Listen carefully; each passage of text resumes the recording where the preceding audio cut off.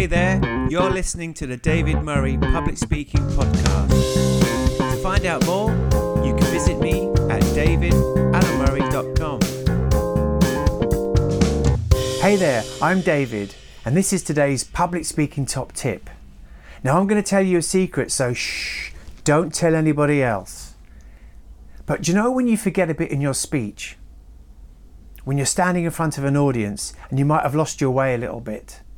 And you've practiced and you've prepared, but actually oh my goodness, I'm not sure that I'm in the right place now. It's okay, because the audience are not mind readers. They're not. So they don't know whether you've missed a bit, or you've skipped ahead, or gone backwards a bit.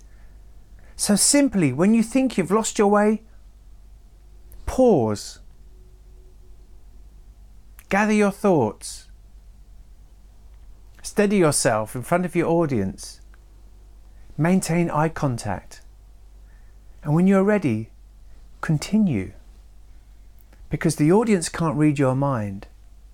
It's your speech. Thank you.